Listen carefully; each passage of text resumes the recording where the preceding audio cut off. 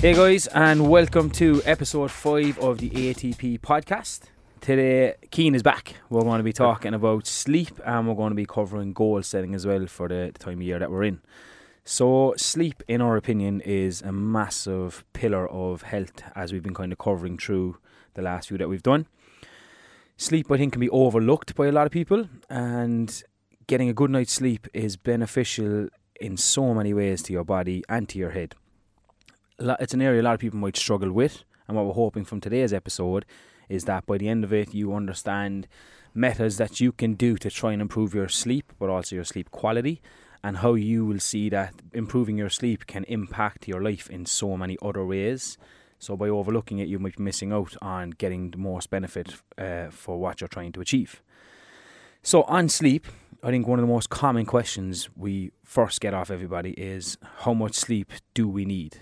And, you know, it's very person dependent, but I think the average 8 hours is what's given by the World Health Organization. That's there for a reason. There's a lot of studies behind that. And I think Cian's going to touch on a bit more of like why we need that amount of sleep and how it will affect us daily by not getting that amount of sleep.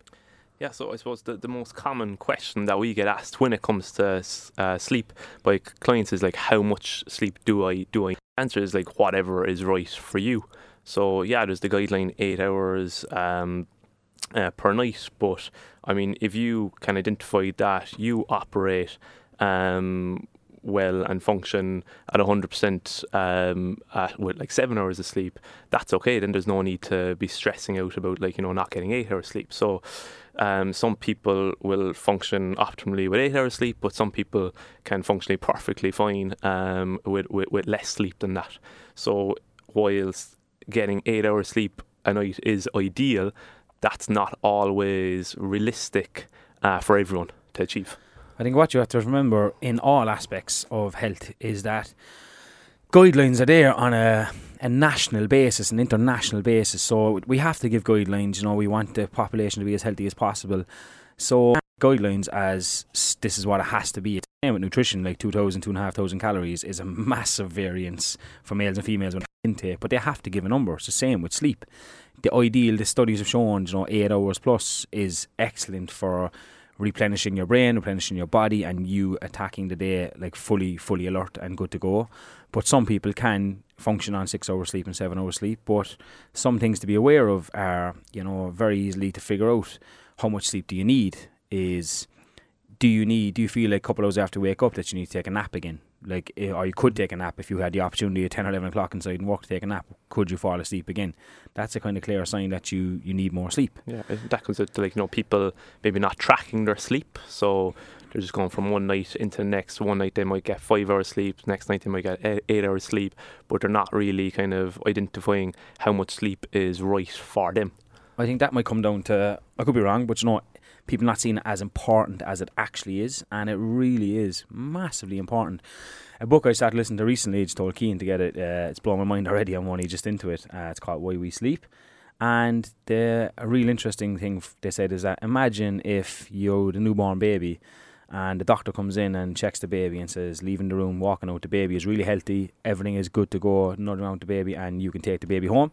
And as you're leaving, the doctor turns and says, oh yeah, just by the way, every day the baby's going to go to a coma-like state for about 8 hours. It's going to have hallucinations and stuff, but then it'll wake up and it'll be fine again. Like, how would you feel about that? And it's like, that's what sleep is, which is actually insane because, and it said in the book as well, that we sleep like 1/3 of our lives. Like 1/3 of your life you spend asleep. Yep. If you think of that, that's a lot of time asleep. So to try to, I suppose, put into context that if you're getting poor quality sleep, that's going to affect the waking part of your life so much. So it's important to kind of... Unfortunately, a lot of people aren't putting it up on that list of top of their priorities. Like if someone's coming in and they have like trying to go a goal of like losing weight and dropping body fat, they're going to be all talk about, you know, what the changes they're going to make to their nutrition, and, you know, they're going to start training 3 or 4 times a week or whatever it is, but they'll rarely mention their sleep. And like, you know, sleep, it can, like, you know, in our opinion and from what we've learned, it is even more important. Yeah, I completely agree. And we just spoke on it yesterday of why we feel it is important is there's loads of factors and variables. It's like, so if you are getting poor sleep, and I said to Cian, I want to touch on it very quickly at the start of the episode. when it comes to, we train a lot of parents and a lot of mothers and who are really sleep deprived, especially in those first few years. Me and Cian do not have kids. We're not preaching for you to have to get you have to get your 7 or 8 hours. You know, we know it's about survival for those first couple of years, so it's on a different level of like when you're a new parent versus, you know, someone who doesn't have any kids. We understand that completely. We hear all the stories, but we haven't experienced it ourselves. So Yeah, like, exactly. you know, definitely So getting that across. Don't Yeah. feel like we're preaching that you have to, but it's just we're giving you the ideal scenarios for the optimal health. Maybe a few tips on things that you can still do to help improve your sleep, even though there mightn't be a hope in hell of you getting 8 hours sleep a night. So I think when it comes to weight loss is one area that people, as Cian said, will jump on gym and nutrition and just ignore their sleep completely. But like a lot of reasons why sleep is important is, number one, if you're getting 4 or 5 hours sleep only per night, you are awake for an extended period of time. So you're awake above the 16 standard hours, or above 20 hours, or 19 hours you're awake. You're good chance you're going to consume more food, more calories. Just simply in that because you're period of time. up for a longer period of time. Yeah. You're going to want more meals, more snacks. You're also going to also crash and kind of have energy throughout the day and then slump and have energy throughout the day, and there's reasons for that, which is going to lead to I sugary suppose foods. because you're naturally going to be more tired because of the lack of sleep, then you're going to be going for more calories, more sugary foods to kind of get that energy back up again. And that's one of the key areas we see with people who don't get sleep, is that they're snacking on the real calorie dense sugary foods at 11 o'clock and 3 o'clock, just trying to get them through the day. So, but also you're fighting against your own hormones as well. So when you lack sleep, ghrelin, which is your hunger hormone, so sends signals to you that you're hungry, that increases with lack of sleep. Leptin is what kind of helps you tell you you're full, satiates, and that decreases. So you're actually working against those factors as well. Yeah. So you're combining a lot of factors. Because you're tired and fatigued, then your kind of decision making mightn't be as good as it would be as if you had a good night's sleep. So therefore, when you are choosing the food, you're going to make maybe poorer choices than you would have. Think of how irrational we have been the first year in ATP when we absolutely got no sleep due to training and stressing and whatever, but first year in business. But like, you'd come in and you'd be kind of ratty for no reason, and sometimes there is genuinely no reason that you're pissed off, but you just are, and you realise then it's sleep lack of deprived. sleep. Like, yeah. Like sleep deprivation is shown, like it's one of these things, and I said to Cian, it sounds like a broken record at this stage. There's like certain areas that studies have like conclusively shown to improve your chance of not getting certain diseases. There are certain things we can do, and sleep is always there. It's always like getting good night's sleep is in every single thing to decrease your chance of type 2 diabetes, decrease your chance of cancers, of heart disease. They all show getting quality sleep. So you're going like, they all can't be wrong.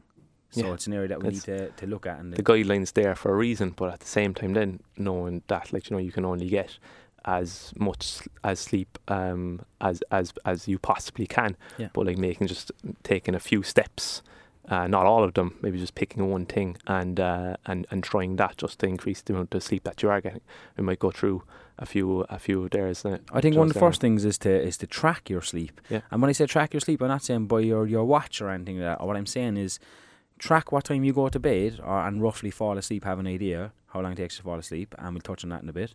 But what time you wake up, how many hours did you get to sleep? Look at your day. How's your day going? Are you feeling irritable? Are you feeling sleepy? Do you need loads of caffeine? Then you probably haven't had enough sleep. So if you got 6 hours that time, and then you start sleeping for 7 hours, you start feeling more rejuvenated, have more energy, then maybe 7 hours is good for you.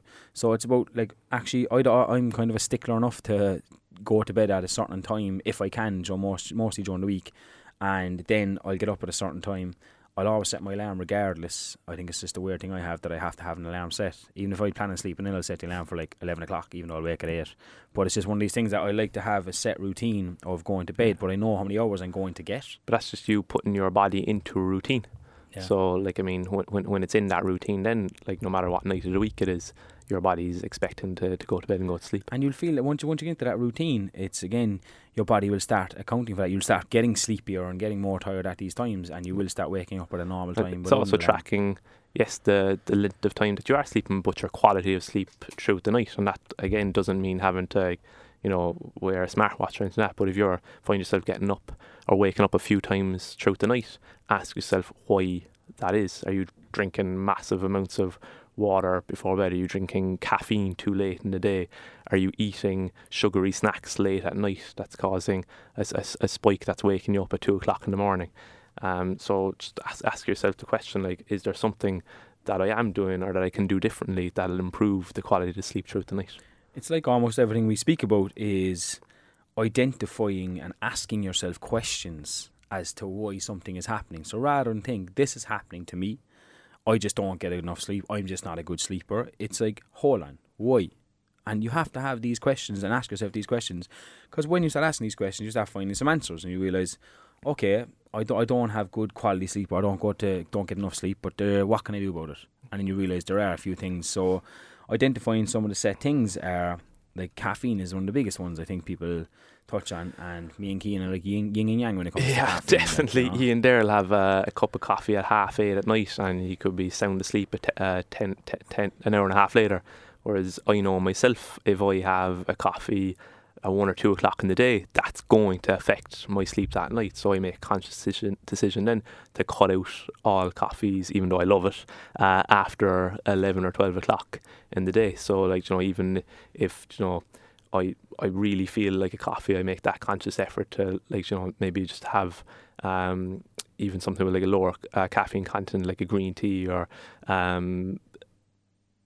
glass of water or something like that, because I know that, like, having caffeine late in the day is going to affect my quality of sleep that night and going to affect me falling asleep that night. And it is completely different for everybody, and it's again, this is why these blanket statements, they need to be there, but it's like, don't drink caffeine after 2. Like, it doesn't affect my sleep, so I'm okay with drinking caffeine after 2, but if it does affect your sleep, maybe that's one area you can look at. So, and, like, don't think I can't survive without caffeine. You actually can become dependent on caffeine. Like, your body, your brain can become so used to it.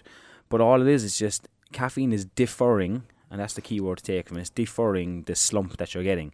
It's not getting rid of it. So when you drink coffee, literally it's just stopping signals getting to your brain saying I'm tired. Those signals aren't going away. When that caffeine wears off, those signals come on, plus all more that's built up. It's called adenosine, which is built up, and that just floods your brain, and that's called a caffeine crash. Yeah, so instead of it naturally building up, you're getting it all at once. Yeah, and that's where the crash then is like, I'm after crashing, I need to get more caffeine, and then the cycle continues. And we like the life kind of, we're saying, again, varies, but they say the half-life is 5 hours for caffeine to flush out of your system.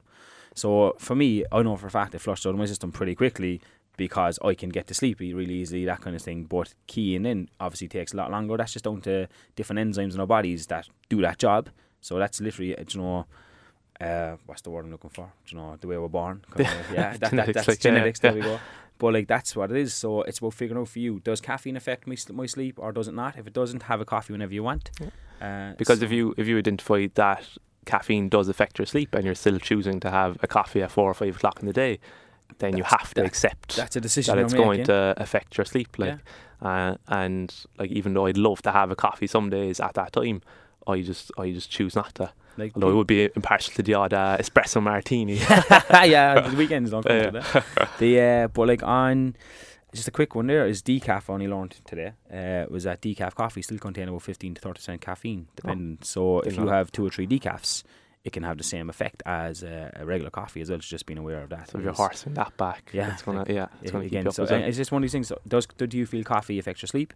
Do you drink a lot of coffee? Can you just reduce the coffee and have or maybe have a cut-off point? Yeah, and have a cut-off point and see how that goes. But definitely, as Cian said, replacing it with like a green tea or even a regular tea would have less caffeine. That kind of just stuff. Be aware that there is still caffeine in green tea, but just a lot less. Yeah. So that's one area I think people need to look at and the caffeine is, like, coffee are huge now. Like, everybody drinks massive amounts of coffee, so it's just one area that I think people can look at and say, right, I do drink a lot of coffee, I'm going to try and cut down or reduce and just see how it works, because there's this word consequence I think people are afraid of, and it's probably a bit dramatic, but for almost everything we do there's like a consequence or a reaction to what we do. So if you figure out that caffeine is keeping you awake, and you keep drinking it, there's a consequence of you staying awake longer or not getting good enough sleep. It's just accepting that. Yeah, and then when you accept it, it's like, okay. That's caffeine covered there, so I'd say. Yeah. We'll talk about maybe kind of creating the right environment next. So, like, your bedroom, is it clean? Is it tidy? Do you have blackout blinds? What's the room temperature like? So these are all, like, really important factors when it comes to getting to sleep and having a good night's sleep. So if like you have a very warm room, you're going to find it hard to get to sleep, where ideally your room's going to be nice and cool. And then if you've got like a lot of light coming into the room in the morning, that's going to affect your sleep in the morning. So make sure that you've got blackout blinds as well. Very important there. Yeah, I think like a podcast I listened to before and it stayed in my mind is that a bedroom is for sleep and for sex if you're lucky enough. And that's a real valid point. You shouldn't be doing anything else in the bedroom. Having a TV in your bedroom is a bad idea. You know, being on your phone in your bedroom is a bad idea, because what you're trying to do is associate this area of this is where I go to sleep. And so when you go in there, again, it creates this conscious awareness of, okay, it's time to start bringing things down and start going to sleep. Whereas if you're on screens, if you're on your phone, if you're watching TV, you associate being in that place, being awake. I think everyone this stage now has been told or has heard, like, don't be looking at screens just before bed. But like the reason for that is when we look at those kind of screens, whether it's on our phone or TV, they produce blue light. And when we're looking at blue light, that is suppressing our like sleep hormone melatonin, whilst keeping our cortisol levels high. So it's like nearly telling your body it's still daytime, it's not time to go to sleep yet. Yeah. So it's tricking your body to, and like as we said, like we spoke about it before and saying we're not just going to say come off screens, because that's just such again a general statement. We want you to understand why coming off the screen is important. And again, if you're on your screen, like most people are almost addicted to screens at this stage, I'll be confident enough to say that. Mm-hmm. And if you're on your screen, your body isn't biologically getting ready to go to sleep. So again, that's one area. So you're saying you can't get a good night's sleep. Are you on screens 1 hour before bed? And never mind just the blue light. I think if you're on Instagram or Facebook and you're looking at other people's lives, the fake lives that people are putting up, like, you know, you think, oh my God, they have the best life ever. It's like how is that making you feel just before you go to bed? It's 100 thoughts going through your head already about what you want, you know, tomorrow, or how you're feeling about yourself. Is that making you happy? Probably not. Yeah, so it just, again, like you have to realise what you're doing is probably impairing your sleep. So instead of just saying you're getting a bad night's sleep, figure out what you're doing incorrectly. So the screen thing is so important. And I understand, like, an hour before bed, maybe half an hour before bed would make a big difference, but just don't be on it just before you go to sleep. That's going to cause your body to not kind of do its natural thing of cooling everything down and getting ready to go to sleep. Just being aware of those hormones as well. So again, like melatonin, the hormone that's going to help you get to sleep at night. Cortisol, then very important in the morning. It's what helps us wake up in the morning. But like, you know, we don't want it so much at night time, but unfortunately with all this blue light that we're intaking late at night, it's like preventing us from going to sleep and getting a good night's sleep. And this, like, you have a thing called it's a circadian rhythm where your body gradually starts like building up melatonin in the evening to help your body to kind of slow down and get ready for sleep. And as Keane said, as the night goes on, it gets close to dawn, you start getting cortisol released to try and wake you up. That's your natural circadian, natural rhythm of your body. And you have to try your best to not affect that. Like, you know, you have to keep that as smooth as possible. So one area is we spoke about maybe getting a book instead. So rather than just do nothing and coming off your screen, it's like get a book. But we did discuss maybe getting a book that, or like have 2 books. So have one book that's educational, because we believe in that a lot, and, you know, something that might inspire you. But also that kind of book probably isn't, you know, ideal for nighttime listening or reading. Yeah. Because that's the kind of book that's going to get your mind going and prevent you from switching off. Yeah. So like maybe having a book that's just going to is mindless is the word, I suppose. But it's like it's like mindless TV. Have a mindless book. Yeah. So enjoy something you enjoy, but like at the same time your brain can switch off. You can unwind to. Yeah. Just to learn something, and like on the idea of like the brain racing, I think that's one of the main reasons people struggle to get to sleep, really. So another thing to maybe look at is how long does it take you to fall asleep? Again, me and Cian, yin and yang. Like I just have good sleep. You know, I fall asleep quite easily, and then Cian can take up to 30 40 minutes. Whereas I be sleeping 10-15 minutes. We don't know why that is, but there's things that I do. So my sleep routine is I kind of go to bed at a normal enough time for me, and I'll stick on a Calm app. Calm is the one we like to use ourselves, and for me, we listen to, myself and Lisa, we listen to the same sleep story every single night. I've tried to change it a few times, but she doesn't like change. So listen to the same sleep stories. Matthew McConaughey giving me a sleep story. But what I realised is what that does for me is I'm lying in bed thinking about maybe 100 things I need to do for tomorrow in ATP, or what I want to achieve and all this kind of stuff. And then eventually, if I go from all that chatter in my head to actually listening, and I can feel that switch happening, listening to what Matthew McConaughey is saying, and I stop thinking about all these 100 things, and next thing, I'm gone, sleep, done. Like, I couldn't do that then. I'd crack up if I listened to Matthew McConaughey over and over again every single night. So we listen to maybe something a bit different every night, but running out of content to listen to there now at this stage. But for me, it's like, there's a quote there saying, "A troubled mind makes for a restless pillow." I think that is an unbelievable quote.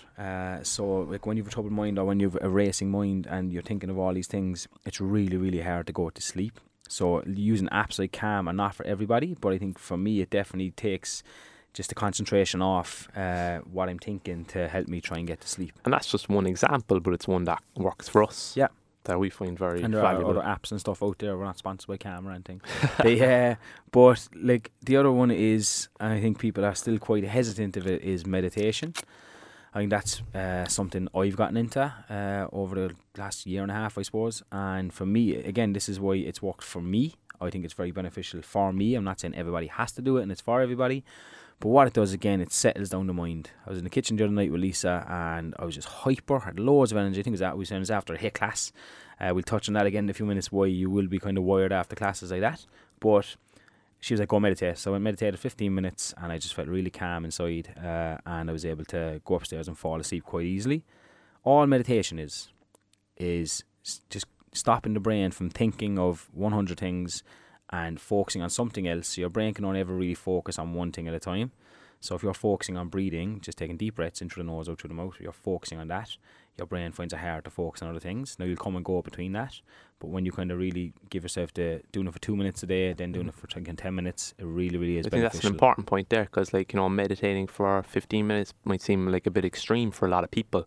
So even if it's like literally for 1 minute, 2 minutes, just make it easy and start really, really small with it. The biggest tip to bring that into sleep for me is sit on the edge of your bed and just sit there and do deep breathing. Like I always call it, they're kind of similar, like, you know, but I'd like to call deep breathing, people a bit more open to deep breathing than meditation. So like deep breathing is sitting on your bed with your eyes closed and just taking big deep breaths. Just do it for 60 seconds. And you'll be surprised what that'll do for you. You know, I say to people like meditation, they're like, oh, I don't know, like, have you tried it? No. Like, then you don't know. You know, and it's one of these things with meditation, and I think a lot of people think it's like this kind of out there weird kind of thing. Yeah, like, this is my thing, is speaking on it, is because I was one of those people who was like, oh geez, no meditation. But like, I'm not saying you have to be a Buddhist, but it just helps you slow down. There was I always happened, which is the books I read, listened to a book, and they ran about eyesight and how we actually always live a half a second in the future. I think this, we're getting weird now, but this is kind of really interesting. I was like, you know, because our eyesight, what it does, we look at something and we think what's going to happen next, and that's how we react. So we're always living a half a second in the future. We're never really actually stopped in the moment. That blew my mind. I was like, this is insane. I was like, so the only way you actually stop is by sitting down and fully stopping. If you're walking somewhere, if you're driving somewhere, you're thinking about, is there a car coming around the corner? Where am I going next? What's my next step? You're always ahead.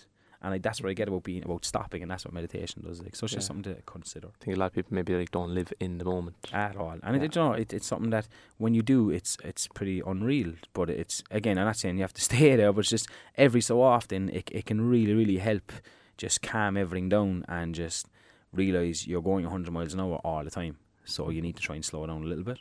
Yeah, I think it prevents people from kind of maybe like enjoying the time that they're having as well. I think we were both guilty of that when we first kind of got ATP going, not celebrating like little wins and stuff, or just kind of not enjoying things as much as we should. Yeah, well, our minds were racing constantly, and we were always thinking ahead. What's next? Yeah. What's next? But we weren't kind of living in the moment. I think that was a big learning curve. I think it was even massive, for you. Sometimes it was like on holidays, even you couldn't really kind of, you know. Because we were always thinking, what am I doing when I get back to ATP? Yeah. So like, and it's that racing mind is something to just be aware of. I think that'll be one thing that a lot of people will really relate to. And again, it comes back to this thing of you can do something about it.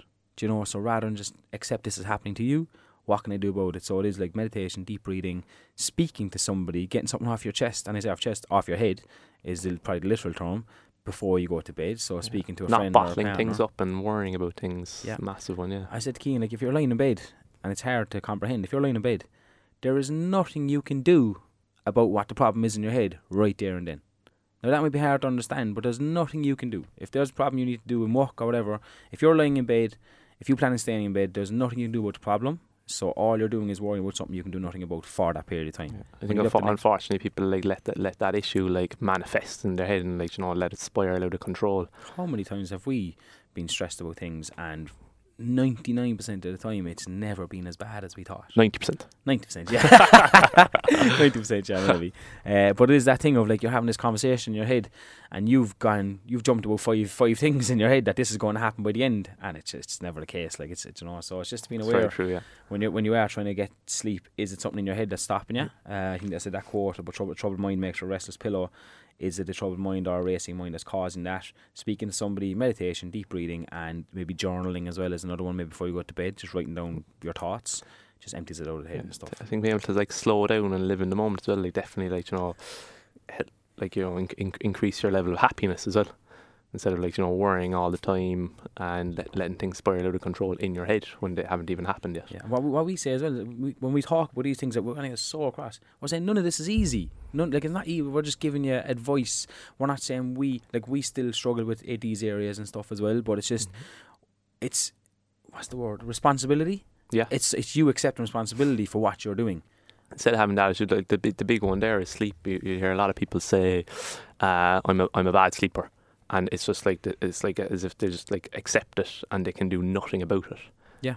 So like, you know, it's like, you might be a bad sleeper now, but there's definitely some steps you can take to improve. Yeah, or to even try and improve. And that goes for all the aspects of nutrition, of training. It's like, you know, you identify yourself as, I am bad at this. I'm like, okay, but what are you doing to try to improve it? Yeah. And it's, a lot of time the answer is nothing. So it's just knowing that we can do things about it. Like, other things that affect our sleep are going to be, you know, alcohol is a big one.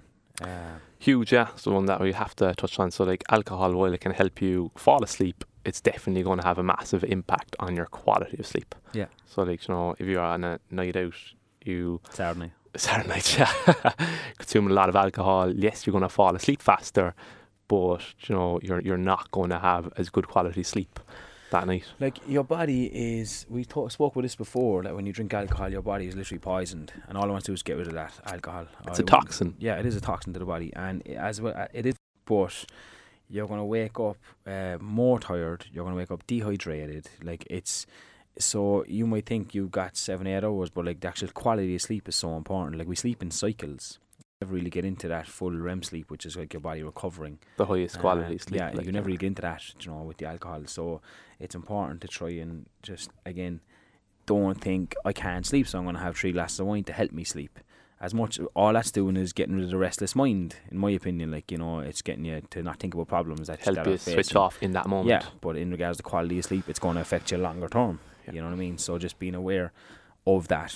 And also, like, if you're going to bed at 3 or 4 o'clock in the morning and you're getting up at 8 o'clock, 9 o'clock, you know, then you've only had a few hours sleep as well. So that's just going to absolutely the day. We both drink, just in case anyone thinks we're the phone, please. Still both drink, yeah. But like, again, it's this thing of like, we're just giving the advice for someone who might struggle to get to sleep, and someone saying they don't have time to go to bed or get enough hours. My first question is, what time have you gone to bed at? It's like, 11 o'clock. I'm like, can you go to bed at 10 o'clock?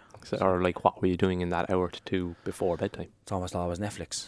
Netflix, watching my social show. media. Yeah. So it's like, so you're choosing, and then I've heard like arguments back. That's my time. Okay, and I accept that. You know, you're busy and that's your time. But is that time on Netflix or social media? See, a person sees that as more important than their sleep. But I'm telling you now, from a health and performance point of view, it's not. Or could you maybe still have it as your time, but just do something a little differently with it? Yeah. So you're having going to bed like after consuming screens for an hour. You know, It's just something to be aware of. Like food before bed. So we want to knock one on the head there. I think everyone, do you know what? We realize people don't still know this. Like eating carbs after 6 o'clock or 8 o'clock, like it doesn't matter. The time you consume food when it comes to weight loss and weight gain doesn't actually matter. It's the amount of food. I think we I hope by listening to this you understand that, but from ATP now at the moment. So eating at 7 or 8 o'clock, a carb meal, surprisingly, will actually help you sleep, as long as it's not an overconsumption of a carb meal.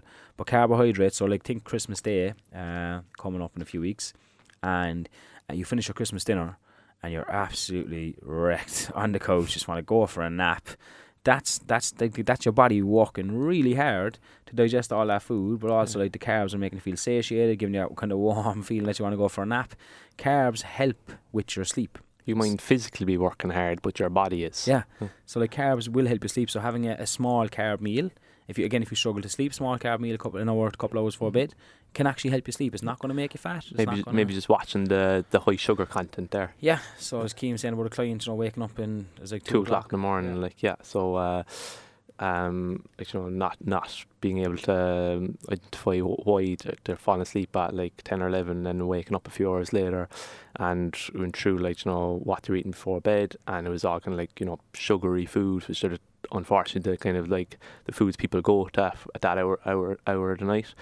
So it's like getting that sugar spike hitting you at 2 o'clock in the morning is what was waking you up. Wake up and that's like, again, an over-consuming, as in massively over-consuming, can massively affect your sleep as well and how you feel. Both guilty of that. We can both be very guilty of that from our burger challenge that we done 2 years ago. Probably 3 years ago. 5 pounds of food? 5 pounds of food. It was a challenge, to be fair. I finished it, Ian didn't just say. All right, but he was shouting at me to eat the last few chips. I actually went and got sick. But literally, we felt so bad after it. Absolutely horrendous for about 5 hours. Yeah, had a horrendous sleep that night. So again, it's like when we say having carbs, like over-consumption of a certain thing as well can also lead to bad sleep. So if you're having a large meal at 10, 11 o'clock at night and then trying to go to sleep, your body's working very hard. So again, that's one of these things. And you're lying down as well, so it's only a small digestion naturally happens from the muscles contracting, but also if you're lying down, it's not helping digestion either. Yeah, you're not going to feel good. Yeah, so just being aware of I think the last one to touch on there maybe is the exercising late. And especially the type of exercise. Yeah, so I think I was nearly put people off my HIIT classes there for a few weeks. I was talking about there's going to be no one left in your class, right? I was talking about sleep and how certain classes can affect you. I said your circadian rhythm and can affect how your cortisol levels are. So remember, cortisol peaks in the morning, slows down as the evening goes on. Melatonin is low in the morning and peaks as the evening goes on.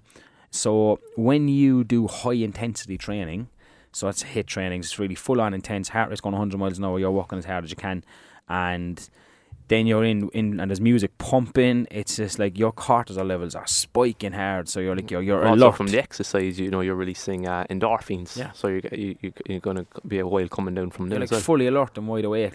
We'd be buzzing after teaching the class. So the people doing the class. If you're one of these people that you do HIIT training or really intense training late in the evening, but again, it takes you 10, 11, 12 o'clock to get to sleep, then again, you're not looking at the importance of sleep. You're putting this HIIT session above sleep quality. And we always say this, as gym owners, we should promote and come to the gym as much as you can, but it's not the case. It's your sleep is so important. So if you're struggling to get to sleep because of your HIIT class, maybe look at doing a class earlier in the day or training session earlier in the day if you can, or even when you finish your training session, to try and find ways to switch off by doing some meditation and all that kind of stuff. But again, everyone's different. Yeah. So while some people will go to class in the evening or do a PT session in the evening and train hard, it might have absolutely no impact on them whatsoever. For some people, it might be completely disruptive to their night's sleep. So it's with people. It's saying to people, are you one of these people who says, I'm a bad sleeper? Okay, and if that's a yes, then why are you a bad sleeper? Now, if you have kids, I often say to all the mothers, I'm like, if we can come up with a cure for mothers to get more sleep, we would be absolute millionaires. We don't have it yet. If anyone's any advice, more than welcome to share it with us, and we'll share it to our clients. It is an area I think that we'll touch on down the line, probably get an expert in at some stage, because it is just kind of messing about it now, but it is a serious issue of new mothers getting 2 or 3 hours sleep from having to be up with the baby all night. It is quite detrimental. Massively. But we understand there's almost nothing you can do about that. But just knowing it is going to affect you, and not being too hard on yourself. I think mothers can be quite hard on themselves. Do you know, if their training session is lacking, or if they miss a training session, and you're like, oh, but I had like 2 hours sleep. I was up with the small one all night. So, you know, what's more important there? Like, you get the training session, you get an extra few hours sleep. Yeah. Like, you know, definitely. It is going to be the sleep, and we understand the training session makes you feel good and feel better, but from a physiological point of view, your body wants more sleep. So just being aware of that versus, like, someone asked me about like shift workers, and we don't want to say like don't do shift work, because that's not a real possibility. Not realistic. Yeah, but at the same time, there's enough studies there to say like shift workers have it really tough when it comes to the physical effects it has on your body. So if you're doing shift work, your body clock is all over the place, especially constant shift work. I said to Keane, if you're doing shift work but it's the same shift for a long period of time, your body can adapt to that eventually, which is great. But if it's these constant changing shifts, there's so much happening chemically in your body which is not helping you. Things like you need to be aware of are, if you're finished a big long shift, a 12-hour nurse on her feet for 12 hours, you know, someone can run a factory for 12 hours, you're absolutely exhausted. You're going back in again to start your shift again. Should you be doing a training session from coming straight from your 12-hour shift? In my opinion, the answer is no. Yeah, so much more important that you're going home and getting your sleep. And that's then where, like, you know, if you are having to sleep in the middle of the day, that's where, like, you know, the importance of having the right sleep environment comes in when it comes to like your bedroom. Yeah. Especially if it's a morning one, exactly, having those blackout blinds and stuff.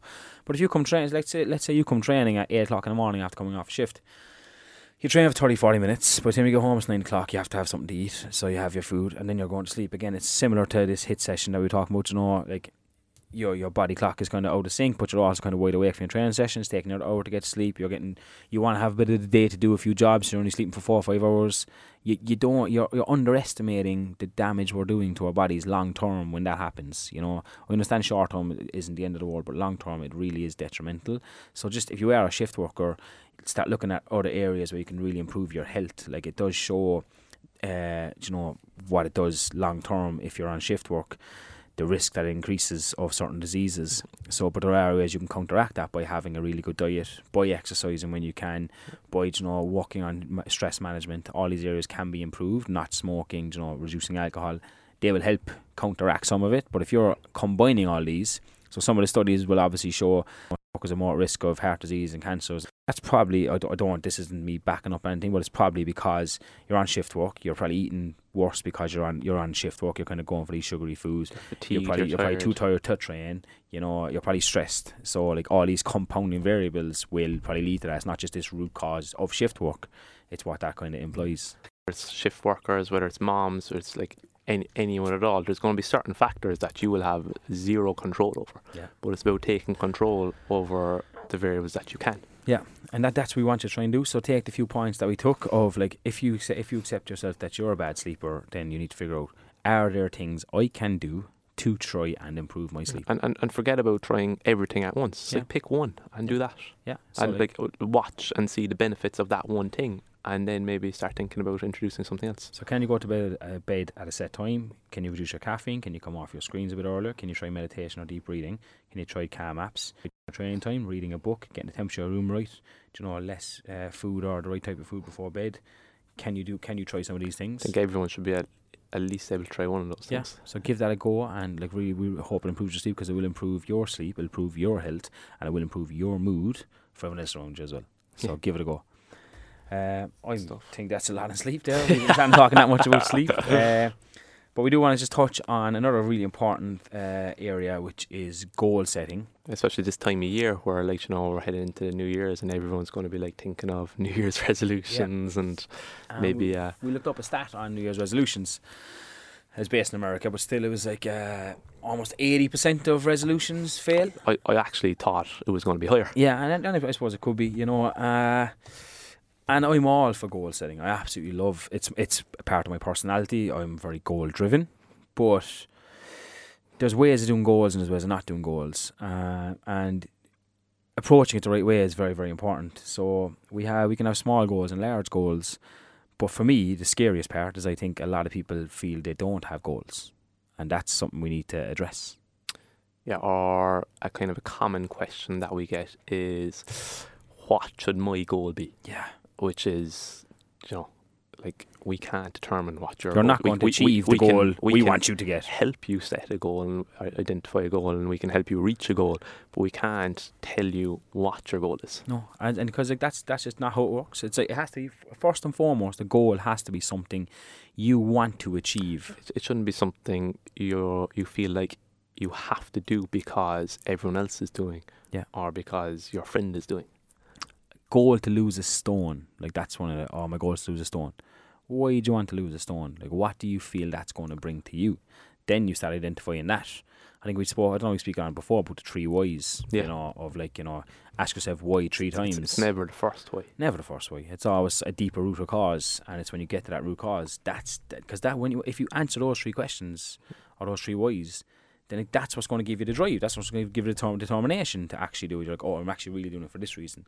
So if you're very overweight and unhealthy, I want to lose weight to be healthier. Why do you want to be healthier? I want to be healthier so I can just feel better about myself. Why do you want to feel better about myself? I want to feel better about myself so I can play with my kids and have energy to play with my kids and get my kids. There you go. Well, that's a driving force like nothing else you're ever going to do. So like you probably do whatever it takes to get to that goal. You now have identified a massive motivation that will help you reach your goal. And that's a lot of people just do a superficial why. I just want to lose stone. And that's the issue with like these New Year's resolutions, that a lot of the time they're just superficial. Yeah. Or instead of it being like a deep-rooted kind of desire or motivation to achieve something. I think the fear is that when people set a goal, it becomes real, and that initially we'll have that fear of failure. So I've set this goal. What if I fail? And I spoke on it yesterday with you about every goal, in my opinion, should be written down, and it's up to you. Obviously, makes it real. Yeah, and I think tell a couple of people about your goal. I'm more afraid to tell everybody what I'm trying to achieve, but for me, that's just a little bit of accountability. And if you don't achieve it, it's not the end. That's, you know, if you fail on the goal, that's okay. You know, it's not the end of the road. I think we'd be both okay with admitting that we've failed more times than we've succeeded. 100%. That failure, like once you learn from your mistakes, once you learn something from that failure, like, you know, the next time round you're better equipped. I think that next time round is the thing. A lot of people will fail and stop. So I tried this, it didn't work, so I'm stopping. And you're probably just one more go away. You might always be one more go away, but you could be one more go away from, I've failed, I learned what to do that time, so I'm going to try this now, and then you get it. But if you're learning something every time, you know, it's never really a failure as such, because you're taking more information, more knowledge on board every time you do it. That's assessing the failure, which I think people don't do, and I think we talk about that on diets very, very much so. Like if someone fails on a diet, it's just like, that diet didn't work for me, instead of assessing what has actually happened here. So have I failed on this diet because it wasn't a good diet that suited me? You know, I went too extreme on a certain case. I didn't try to educate myself in any way, you know, so I failed. So the next time I try a diet, I need to make sure of these things not happening again. But no, some people don't assess this. They just go, didn't work, new gym, new diet, off we go. Yeah, I think that's one we hear a lot. It's like, you know, I went to X gym, but it didn't work for me. It's like, why didn't it work for you?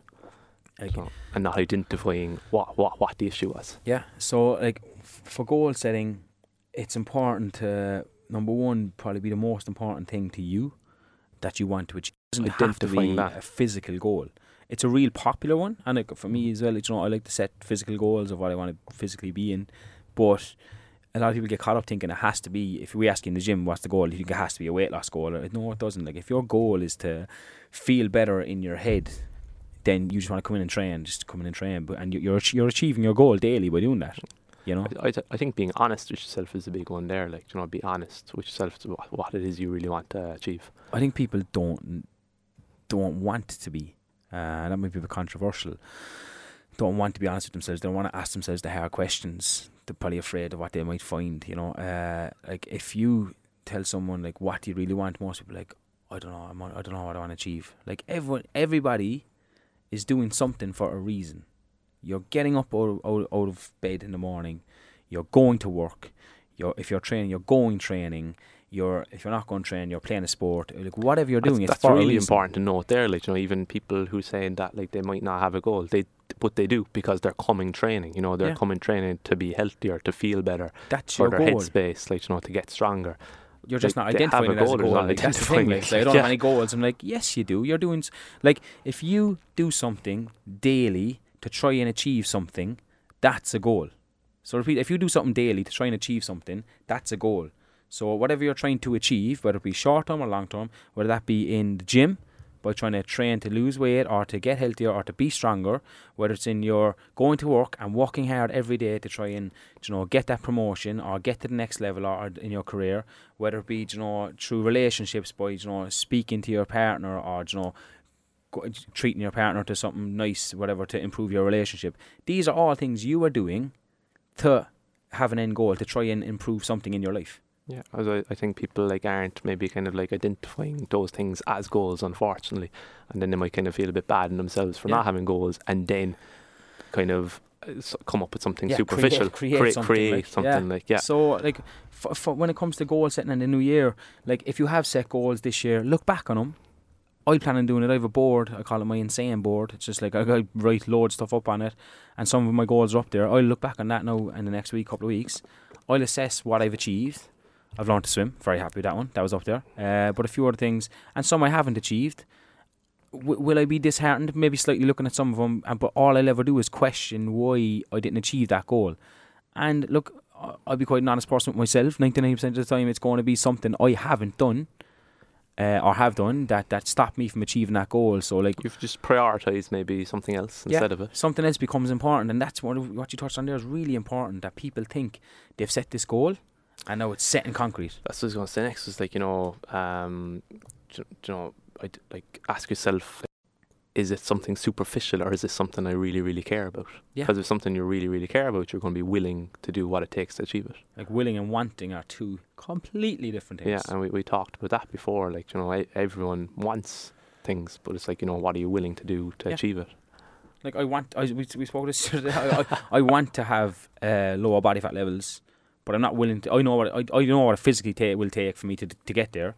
I'm not willing to do that right now. Yeah, and you've been there and done that. Like I think going there, like you yourself have set like some like really big goals and achieved them. So maybe you told people like what's your process for setting a goal?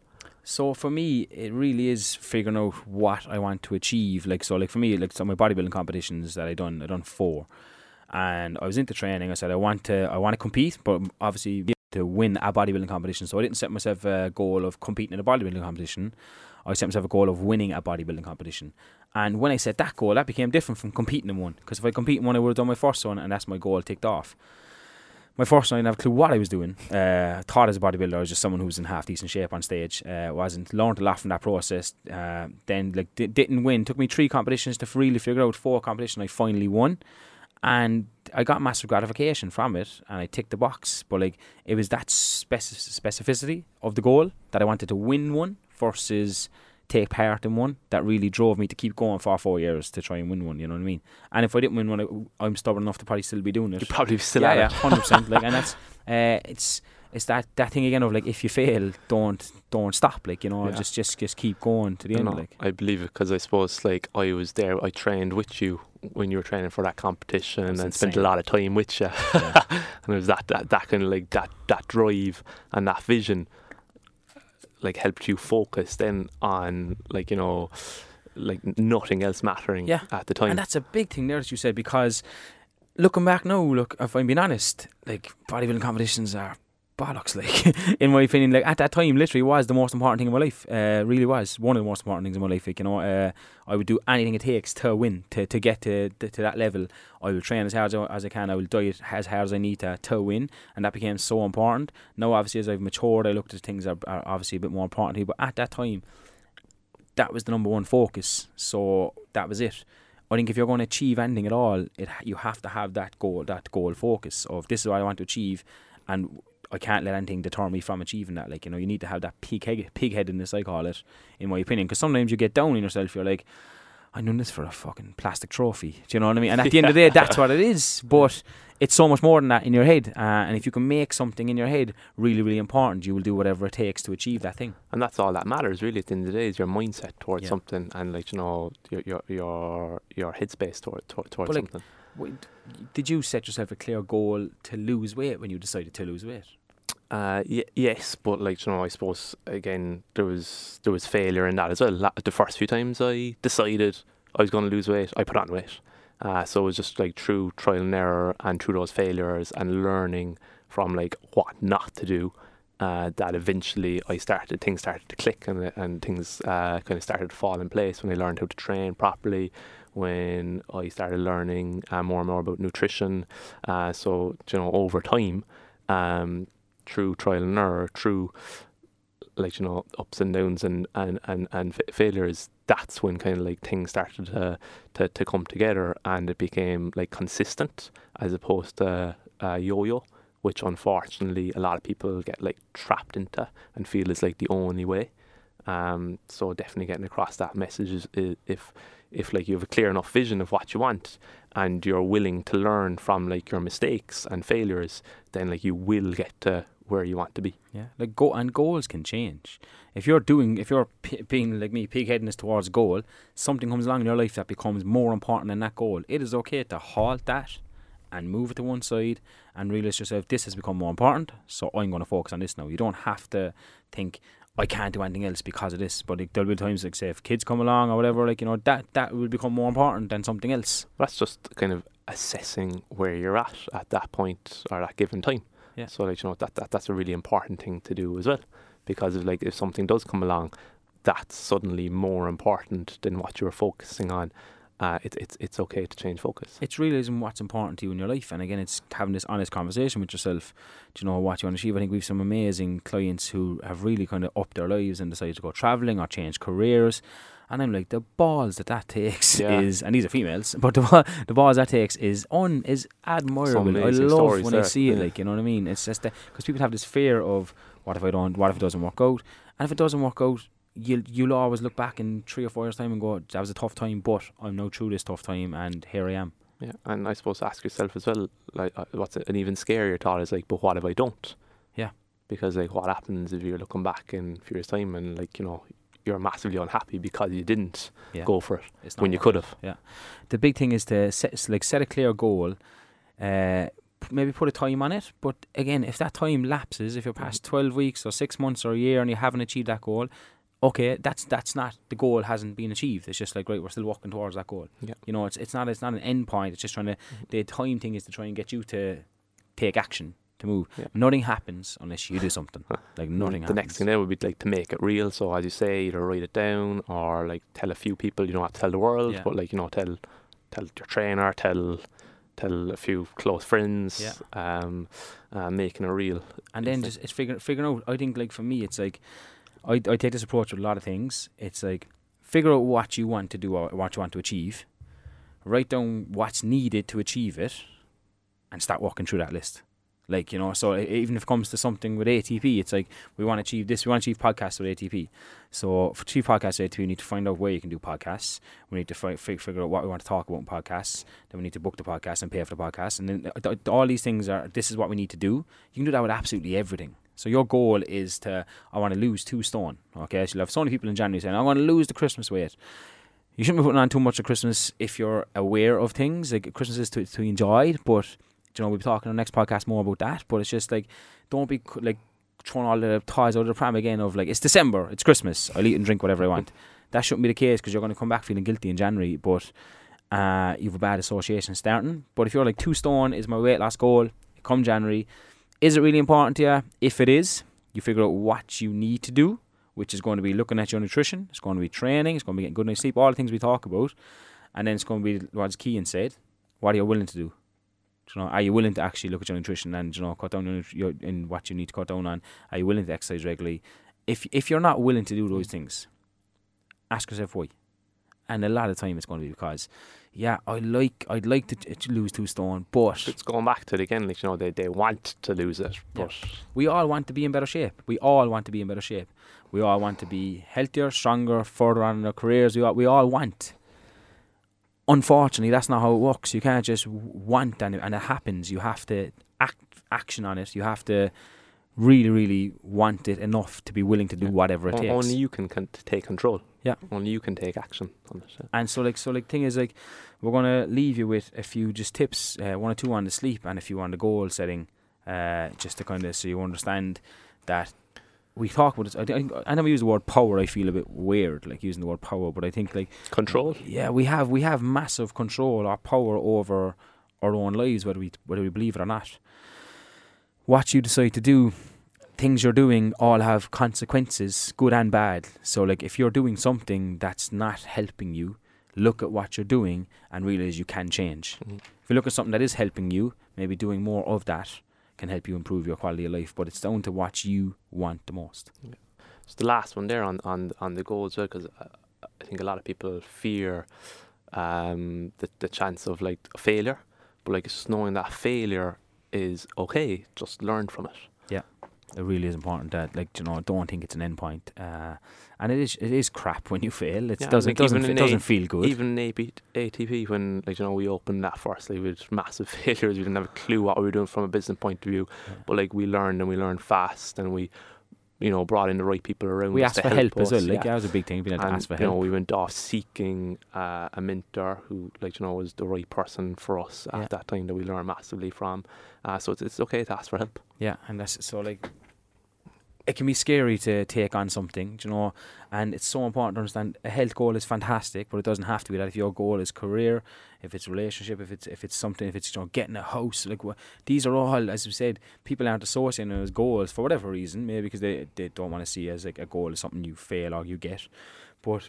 Yeah, that's something you said there yesterday. If you were to ask a lot of people, give me 3 goals, like a lot of people would struggle to give you. Like I've done it with a couple of clients of list 3 things you've achieved in your life, and I'd ask everyone to listen to the podcast to do this right now in your head. Like, list 3 things you've achieved and are proud of in your life, and people will struggle because I always thought, as an Irish society or just society in general, we very quickly achieve something, and it's like, as we spoke about, what's next, and not giving ourselves that credit. If you have healthy kids and you're around kids really well, you've achieved that. That's a massive, massive achievement. If you finish school, if you finish college, if you got a nice job, if you managed to get the car that you wanted or a house that you wanted, if you managed to live a healthy life, these are all things you're achieving on a daily basis. Pass your driving test, well done. But you don't give yourself the well done. You're like, oh, that's just something that just happened. No, it's not. Something we've been guilty of is like celebrate the small wins as well as the big ones. We had to, and it took us a while to do that. Like, it was like, this is what it's what's expected, is what people have this mentality of, this is expected. Yes, it might be expected, but you've still done it. A lot of people don't do these things, so give yourself a pat in the back. Want to drive on 100% and be better and be more and be the best that you can. Like, but still give yourself, look back and go, whoa, we've achieved this. Just acknowledge what you've achieved along the way. Yeah, and that's all we're saying. We go through the tips. I think so. 1 hour, it's not too bad. So first few here is just sleep related. So the first one is create the right environment. So this is going back to what we were talking about a while ago, creating the right environment for you to have a good night's sleep. Yeah. So looking at your room, is it clean, is it tidy, is it set at the right temperature, do you have blackout? Having a look at like no screens in the room. No screens in the room is a big one. Yeah. No screaming babies. Social media. But yeah, it's just a few things just to set it up that your bedroom is for those reasons, just to go to sleep or sex. But it is, use it for that and not anything else, and you will see that'll naturally help get a better sleep. Yeah, perfect. So second one, how much sleep is right for you. So identifying how much sleep you need. So not getting stressed out about like not getting your 8 hours sleep. Like if you're someone who's perfectly happy and functions 100% with 6.5 hours sleep, that's okay too. But identify how much sleep you need and try to aim for that. Like the 2 questions that came from that book already was, do you need a nap at 10 or 11 o'clock, or would you go to sleep if you could? If the answer is yes, you're probably not getting enough sleep. Can you get to 12 o'clock comfortably without caffeine? If the answer's no, then you're probably not getting enough sleep. Yeah, so like as you're waking up in the morning, you're like, oh my god, I need coffee. Yeah, then you're probably, there are 2 clear signs you're probably not getting enough sleep. So it's just something to identify and address. Create a pre-bed routine. Okay, so setting yourself up for a good night's sleep. So that might be again switching off the screens an hour or 2 before bed, finding yourself a nice book that you enjoy, but that isn't going to stimulate the mind too much. Deep breathing, meditation. Exactly. Try it. I said people will be surprised once you get into it.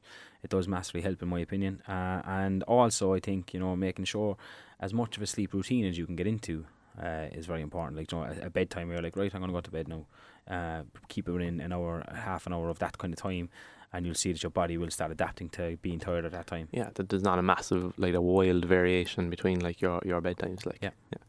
Okay, going on to the goals. Identify areas you want to improve the most.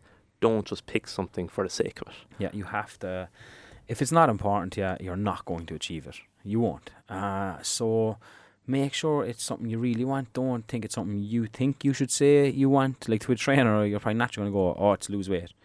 But that's just something you think you have to say. That's just jumping on the bandwagon. Yeah. And if you do, if losing weight is a really important goal to you, then the people who successfully lose weight are the ones who it's really important to. The people who don't, because they're willing to learn, they're willing to do, you know, change their nutrition habits, they're willing to exercise. If they ask for your opinion, you give it. They take your advice on board and they follow that advice. And they're the ones who lose weight and keep it off. The ones who don't lose weight are the ones who kind of want to lose weight, like the majority of the population, but, you know, don't want to do what it actually takes. I said to people, from a physical point of view, this is from what I understand of nutrition and physiology of the body. I personally believe if your psychology is right, you can manipulate your body to be any shape you want. For me, it's nutrition, like physical, body, and psychology are the three that, if you we understand those, well, not psychology part fully, but the other two, we're learning. Yeah, really well. But like, so by knowing that physically, you can manipulate the body to be almost anything you want if someone follows what you say. That then comes down to like mindset. Yeah. Next one, ask yourself the why behind your goal. Yeah. So, you know, by asking yourself the why behind your goal, you're going to identify, like, you know, the importance of it. I think the fear of that is people might ask themselves the why and realise, oh, this isn't that important. Do you know, that could be, honestly, like, I think people could be like, it's true. I want to lose weight, but why? I don't really know why. Do you know, I just, my friend wants to. I think it's something that I need to do, like, you know, or like that kind. So, like, if it's not that important, then it becomes, oh shit. Do you know? So, asking yourself the why, like, there's nothing more gratifying for me of finding a goal that you want to pursue relentlessly. Like, you know, when you realise that this is really important for me, you know, right now it's creating this online platform for educating people is the clear goal of the next step, and I'm like, my brain doesn't stop. But it's excitement. And once we have that clear vision now, like, you know, it'll be relentless until we get there. So when you identify very, like, to a clear specific thing of what you want to achieve, no matter what it is, no matter what area, every single decision you make from that point on is guiding you towards that specific goal. If you don't have anything specific, you could end up anywhere. You know, you're not doing anything specifically on a day-to-day basis. Your decision making to get you somewhere. It makes, like, making decisions so much easier as well. Yeah. Like, bring it back down again to, like, the most common one of all, the weight loss one. Like, if you want to lose weight and someone puts whatever it is, slice of chocolate cake in front of you, and you're choosing to eat that slice of chocolate cake, then obviously you don't have that clearer vision of, like, of achieving the weight loss. We all want a chocolate cake. Yeah, this is the thing. Obviously, it tastes delicious. Yeah. Where clear vision of, no, I want to lose weight, I want to drop my body fat, then, like, you know, it's not going to be a question. It's not going to bother you. Yeah. It's not going to get to you. You're going to make a decision to not have it because I want this more, and that it comes down to that nearly all the time. Yeah. I'd like and to. That's just one simple idea. I'd like to go drink. Love to go drinking every single weekend. You know, out with the lads and out with Lisa and out with you. But, like, that would probably lead to me, because of the food I eat during the week, putting on excess body fat I don't want to put on. So I choose not to do it every weekend. Like, you know what I mean? Next one, write down your goal and make it real. So this can, like, you know, tell people what your goal is. Write it down. If you don't write it down, put it up in your fridge. If you don't write it down, it's not real in my head. If you have a goal in your head that nobody else knows about, in my opinion, no good. Because nobody else knows about it, it's not real, and you can just, if you don't get it, it's just like, oh, sure, nobody knows, it's fine. Yeah. And it's accountability to yourself. Number one is writing it down. This is what I want to achieve. Clearly, and it just comes from the head onto a piece of paper. That for me is the most powerful thing ever. Do that, stick it somewhere, you'll see it every single day. It's a simple thing you can do, like put it on your wall in your bed, in bedroom. You see, this is what I'm trying to achieve, and you'll see that every day, and that'll just set off as soon as you wake up. Thoughts of every decision I make today is going to be leading towards that. And then you're asking yourself the question when you do see it, it's like, what have I done today to help me achieve that goal? Yeah, that's a big one to look back on each day. What obstacles do you have in reaching your goal? What are you going to do about it? So, like, you know, identifying what's going to be in your way, what's going to come up against you in achieving the goal, and, like, what action you're going to take to get around those obstacles. Yeah, it's like if this is my goal, what do I need to do, or what's going to stop me from achieving my goal? Because then you identify problems, and there'll be problems pop up you won't expect. We've had loads of those ourselves in ATP, but you know, when they do, you realise, right, this is what we need to do to get past that problem, rather than just like, again, problem doesn't mean stop. It means just figure out what the problem is and try to work past that. Yeah, you know. Revisit your goals, whether like monthly, yearly, and it's going back to what you were saying there a while ago, that like it's okay for your goals to change. Yeah, I think that's a realization that, you know, like it's not you deciding you don't want that goal anymore. It's just more something else has become more important. Yeah. So like you don't think by setting your goal you're locked in, you know, to this only thing for the next 12 months, because that could be a reason people don't set the goal, like, you know. But it's just like realizing that if whatever's important to you right now, make that important to you, like. Mm-hmm. Celebrate the small wins as well as the big ones. Yeah, it's important. We're big for, I think, at the moment, like celebrating without the staff there for our 3-year birthday. We're having a Christmas party, but that's more just to celebrate that we have a gym open for 3 years, that, like, you know, we get on really well with our clients. We have a really good relationship with our clients, and we want to celebrate that with them. Like, that's been the atmosphere we've created in ATP Fitness, you know, has been down to our clients, our staff, and ourselves.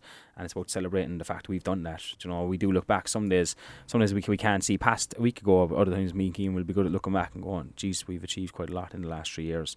Or someone might say something to us that might go, oh yeah, fucking hell, yeah. It's hard to believe that, like, you know. Yeah, and bring it right back. And I mean, you can't lose a stone before you lose a pound. Yeah. So it's like, you know, celebrating the small wins along the way is a huge one. Last one, be relentless. Be absolutely big fans of that. Relentless. And I mean, no, dogged. Like, if you want to achieve something in your life, no matter what it is, you have to be relentless. Nothing of it's going to come easy. None of it. There's going to be times where it's going to be absolutely brutal and crap. But if you really want something, I firmly believe, and it's, I don't know, blindness from me, that, like, I firmly believe if you want something so bad, you'll be willing to do whatever it takes to get it. So if you haven't achieved something yet, it's just that you haven't got there yet, or you haven't worked hard enough to get it yet, like, you know. And that's if you give up every time an obstacle comes up in your way, you're never going to get to where you want to be. You're never going to achieve what's important to you. Yeah. I'm pumped after that. You go train there now, like. Yeah. So that concludes episode 5. Much longer, way longer than we thought this one would be. Yeah. But thanks again for listening. We're really happy how it's going. We have one more episode lined up. So we signed up to do 6 episodes. So we have one more lined up next week. Or we'll probably release it in 2 weeks' time, just before Christmas. We're going to discuss the Christmas period, but just the holiday periods in general. So, you know, when you're going on holidays, when it becomes a free-for-all, the mindset of, like, you know, I'm just going to eat and drink everything here now. And understanding that, you know, balance is important, but come down to what your goals are. You know, this is where you can assess how you want to spend your Christmas. You know, do you want to just eat and drink everything and not think about anything at all? We're not saying that's right or wrong, but we'll be discussing that in more detail. We're talking about Christmas, but it'll be applicable to any. Yeah, going on holidays, like, is a big one. Like, people will train and eat spot on for their 6 weeks, then the holiday comes up and it's forget about everything they've learned. So it's just trying to think long term with your health. So that's from next week. And that is it. Thank you very much. Thanks, guys.